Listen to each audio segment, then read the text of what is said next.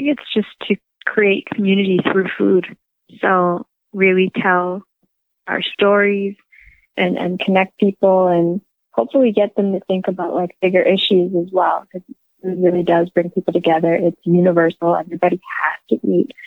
But when you start looking into like, you know, food from your culture or going into different restaurants, you learn more about immigration. You learn more about like what it's like to be a small business owner. You learn about, you know, the other diners in that place. There's just so much you can discover.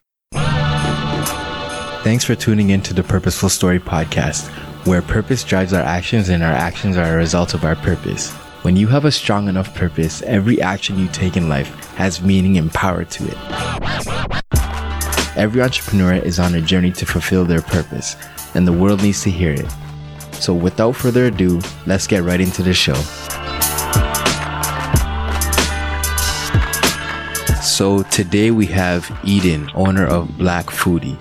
Black Foodie is the go-to place if you want to learn about food and culture, combination with African, Caribbean community, Southern cuisine, food experiences. They feature recipes, food blogs, and even host events like the popular Jollof Wars. Eden, thanks so much for coming on the show today. How are you doing? I'm doing good. Thanks for having me. No problem. Now, let's get right into it. What made you want to start Black Foodie? Sure.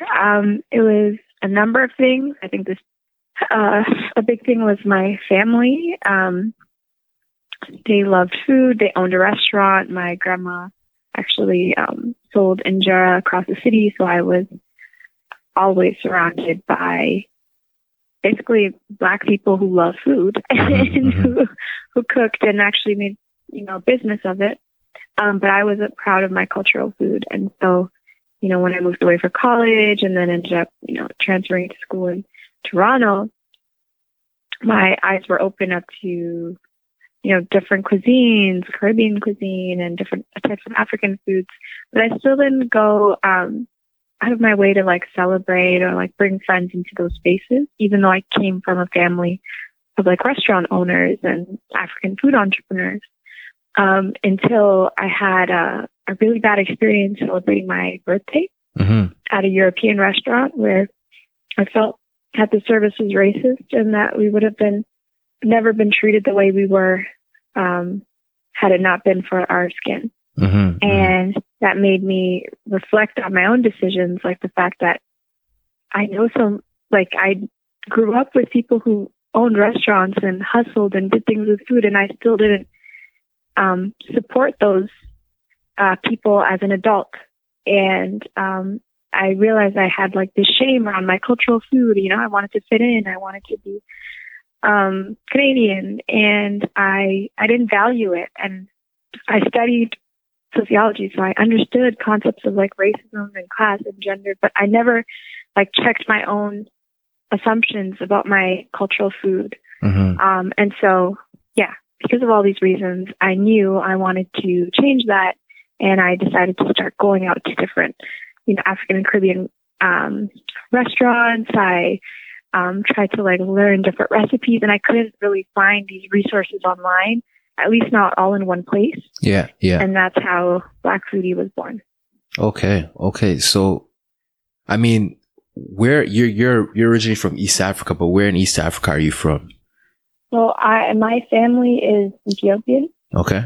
And I was actually born in Canada, but I still had a lot of that influence growing up. So, I guess you could really attribute like pretty much Black Foodie to your whole entire upbringing, right? From being surrounded by food and being surrounded by your parents who sort of own their own restaurant. Yeah, I think it was definitely that's where my love of food came from, and like my understanding of like what the other side of the game is. It's not just, you know, like a plate of like delicious food. There's a lot of struggle. My family ended up selling their restaurant because it was really hard. So I knew that like Black business owners, they need our support. But I think it was actually like the experience on my birthday that made me think, oh wow, like racism exists, you know, in every aspect of life, you know, including dining and including the way I look at my own food. Like I internalize things like maybe our stuff isn't good enough. So yeah, that's I think what really pushed me to start Black Foodie. Interesting. And I guess you said where you were living originally, there wasn't a lot of, I guess, ethnic oriented restaurants and places to go to eat. Where did you live originally? So I grew up in Windsor, Ontario. And in Windsor, at least when I was growing up, there weren't that many Caribbean restaurants at all in Windsor, or African restaurants. Like my family opened like one of the first Ethiopian restaurants. And there weren't, it was a small city, so we didn't really have the kind of selection that a city like Toronto would. The cool thing though was Detroit was across the border. Nice. So I did get like little pockets of exposure to things as I grew older. Okay. And do you think that's, I guess, even with African, Caribbean, and, you know, Southern cuisine, do you think that's something that is more popularized now than it was before? And if so, why? You know what? I think that like the internet has changed a lot of things. I think also immigration, like cities like Toronto, where so much of the population was born elsewhere, or they came from families of immigrants. They know, you know, flavor, like they have so many recipes that they brought with them. And now they started, you know, fusing Canadian flavors and with our Western flavors with, you know, their ethnic foods, and switching it up in the kitchen. So I do feel like things, I think at least Torontonians, their palate is a lot more adventurous. Like they're willing to try things that maybe somebody in Windsor in the 90s wouldn't have. Yeah, absolutely. I mean, the term foodie alone, you know, has really popularized, I guess, the exploration of trying different foods and stuff like that. So, I mean, it makes a lot of sense. That's true.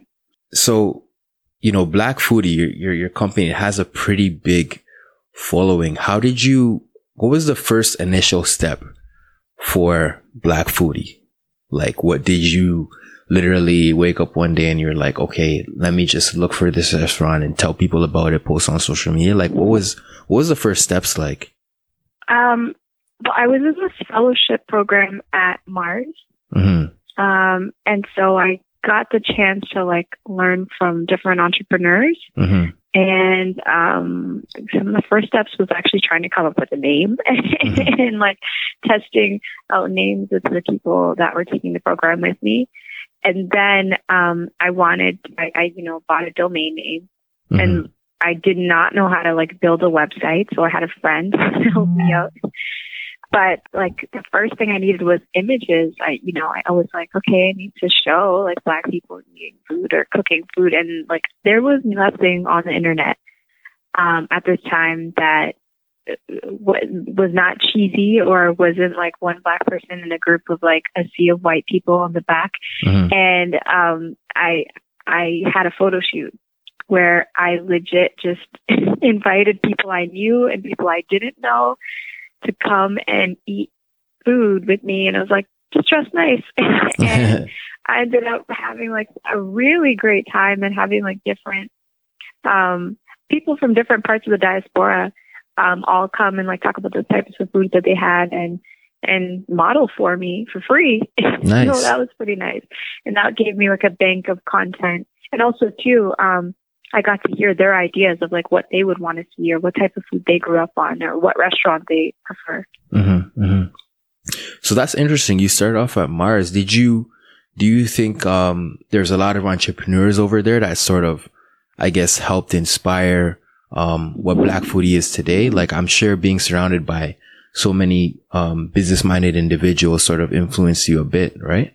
Yeah, like, I mean, a lot of the people in there, I guess I didn't get to engage with them one-on-one, but in the program we'd have some speakers come in.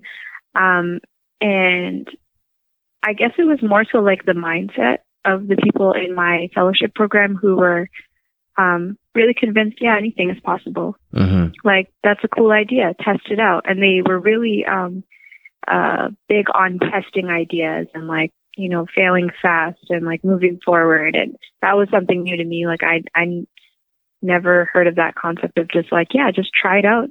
Yeah, if you fail, it's okay. You learn a lesson and you'll take that into your next business. And that was cool. That definitely inspired me to keep pushing. Okay. So the term foodie is really popularized now, like I said. Mm-hmm. What's your definition of a foodie? I think it's somebody who cares about the food that they put into their body and the experience they have around it. Mm-hmm.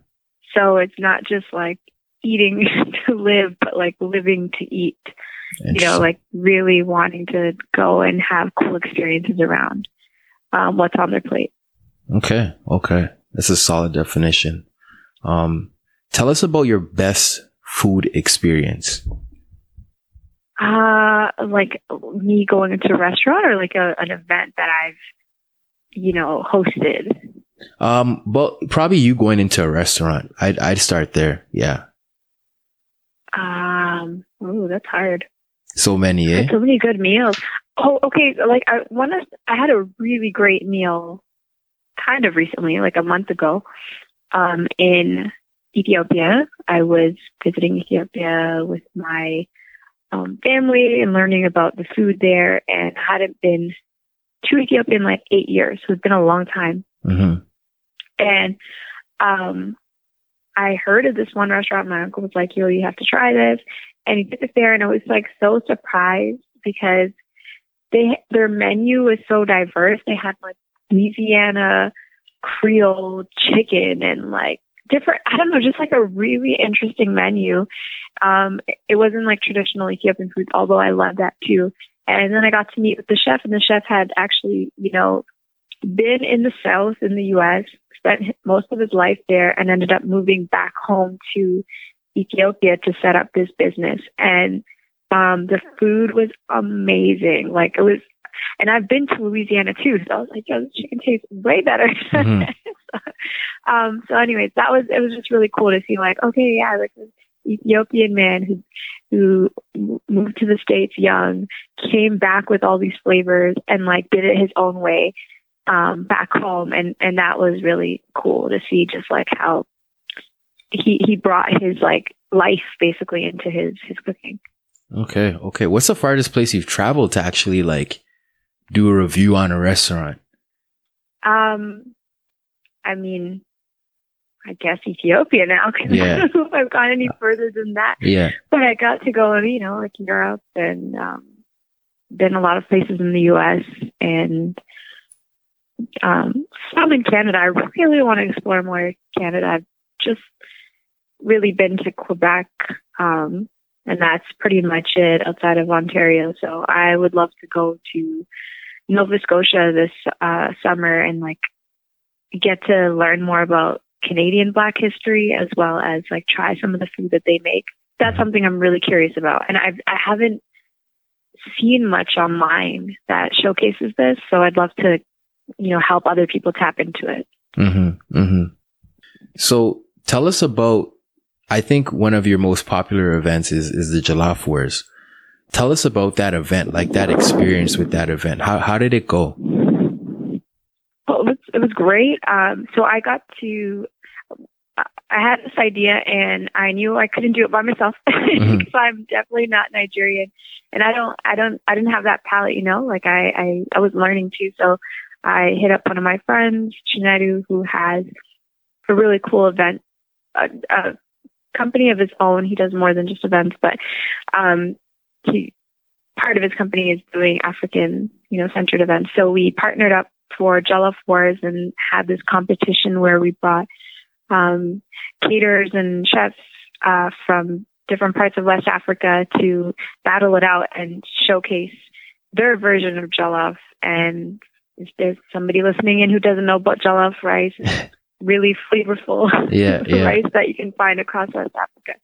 So it was cool. And the cool thing about this food event was it's not like just a food competition. It's also a celebration of the culture. We had the music, and we had just like really cool vibes, so people could eat great West African food, interact with West African food entrepreneurs and other Black food entrepreneurs, and have a good time in the process, And I think that's what's really unique about Black Foodies food events is it's always accessible. Like anybody can come and anybody can have a good time, and it's not just like a stuffy experience where you're sitting down and looking at a plate.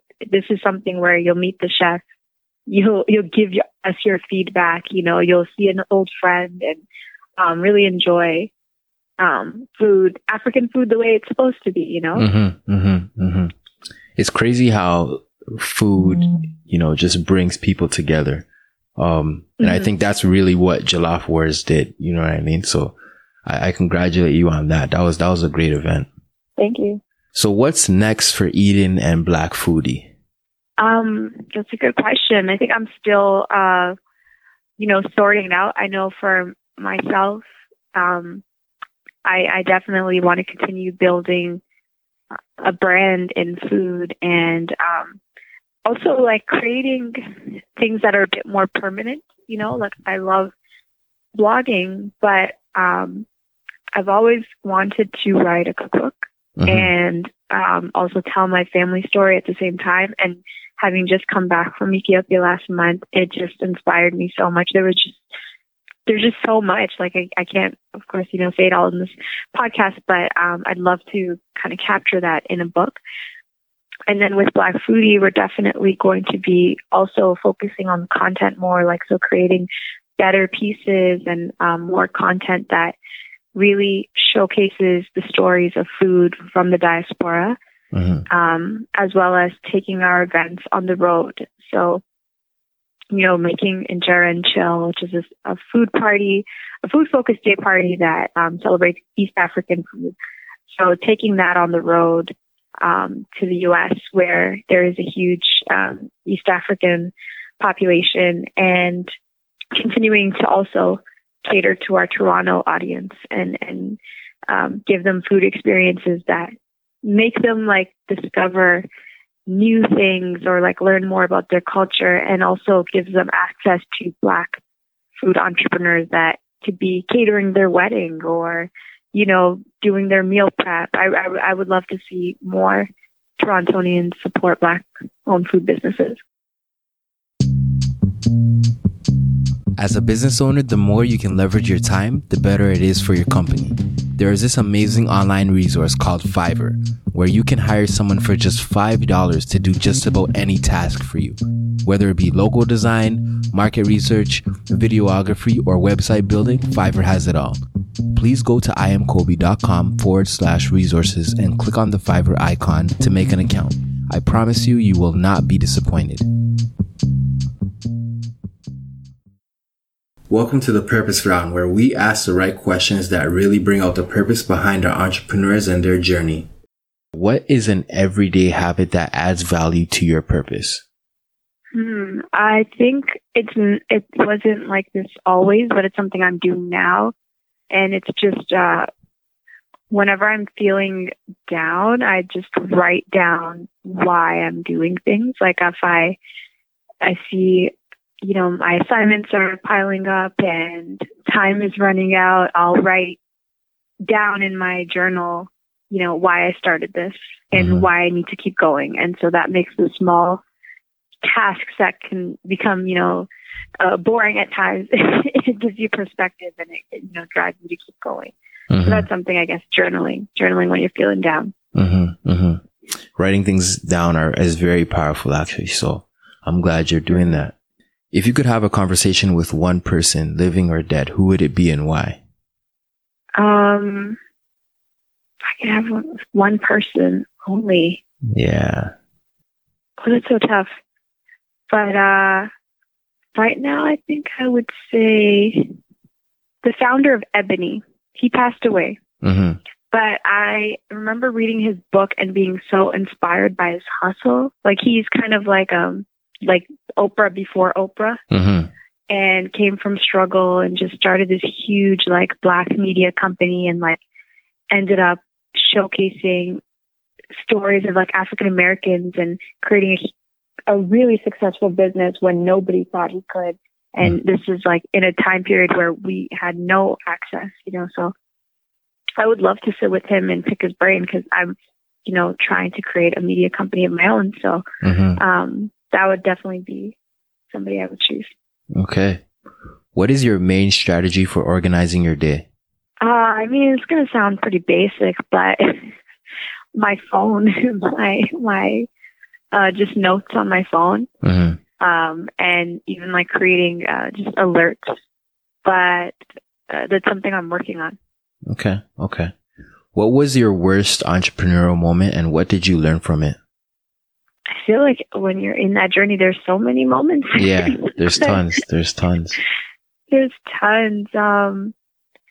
I mean, one moment that was really like hard, but taught me a lot was it wasn't directly business related, but it was because of starting Black Foodie. I wrote an article that it went viral, and it was about why I started. So it described how I felt on my birthday after like a racist food experience at a restaurant, and I ended up getting like really bad press because of it. So there were news articles that just really painted the story in a way that it was just not true. So it was very one-sided. And I received tons and tons of like hate emails and messages, and it was on like the news. So like, I mean, I don't know. I never had a hater before. And I definitely never had haters that I didn't know. Like receiving that kind of criticism, and also just like really racist criticism, like people saying things about Black people to me online and in person, that really, it just hurt a lot. And so that was a hard moment, but it taught me that my words are powerful and that there's a reason why this site should exist, because, we need to support each other, because there is a world out there that, thinks we're not good enough, or our products or our food aren't good enough, or maybe Black businesses aren't good enough. And I definitely want to challenge that.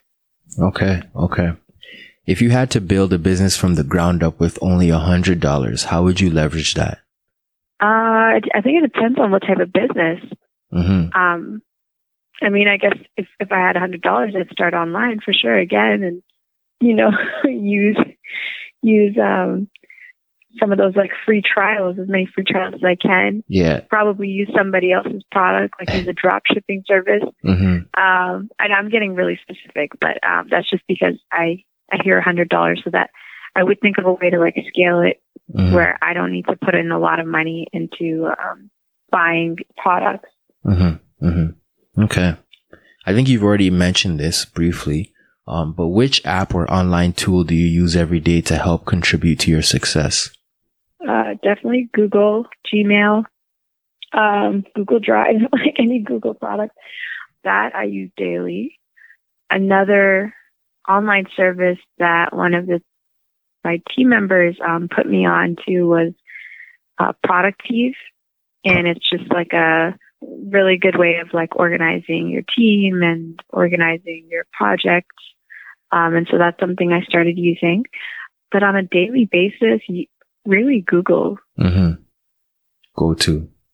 So definitely the go-to. Yeah. I think that's the go-to for a lot of people. They just make great products. Absolutely.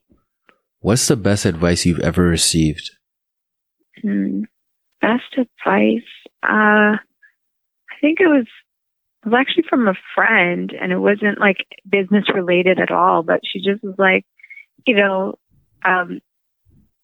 just stay positive and be optimistic, because like you won't gain anything from like thinking you're going to fail from the beginning, like just always believe you can do it. She said it in a much like clear, succinct way, but she was emphasizing the value of being optimistic and like believing you're going to win. So that was really helpful. And that's something that you need to do when you're trying to start up.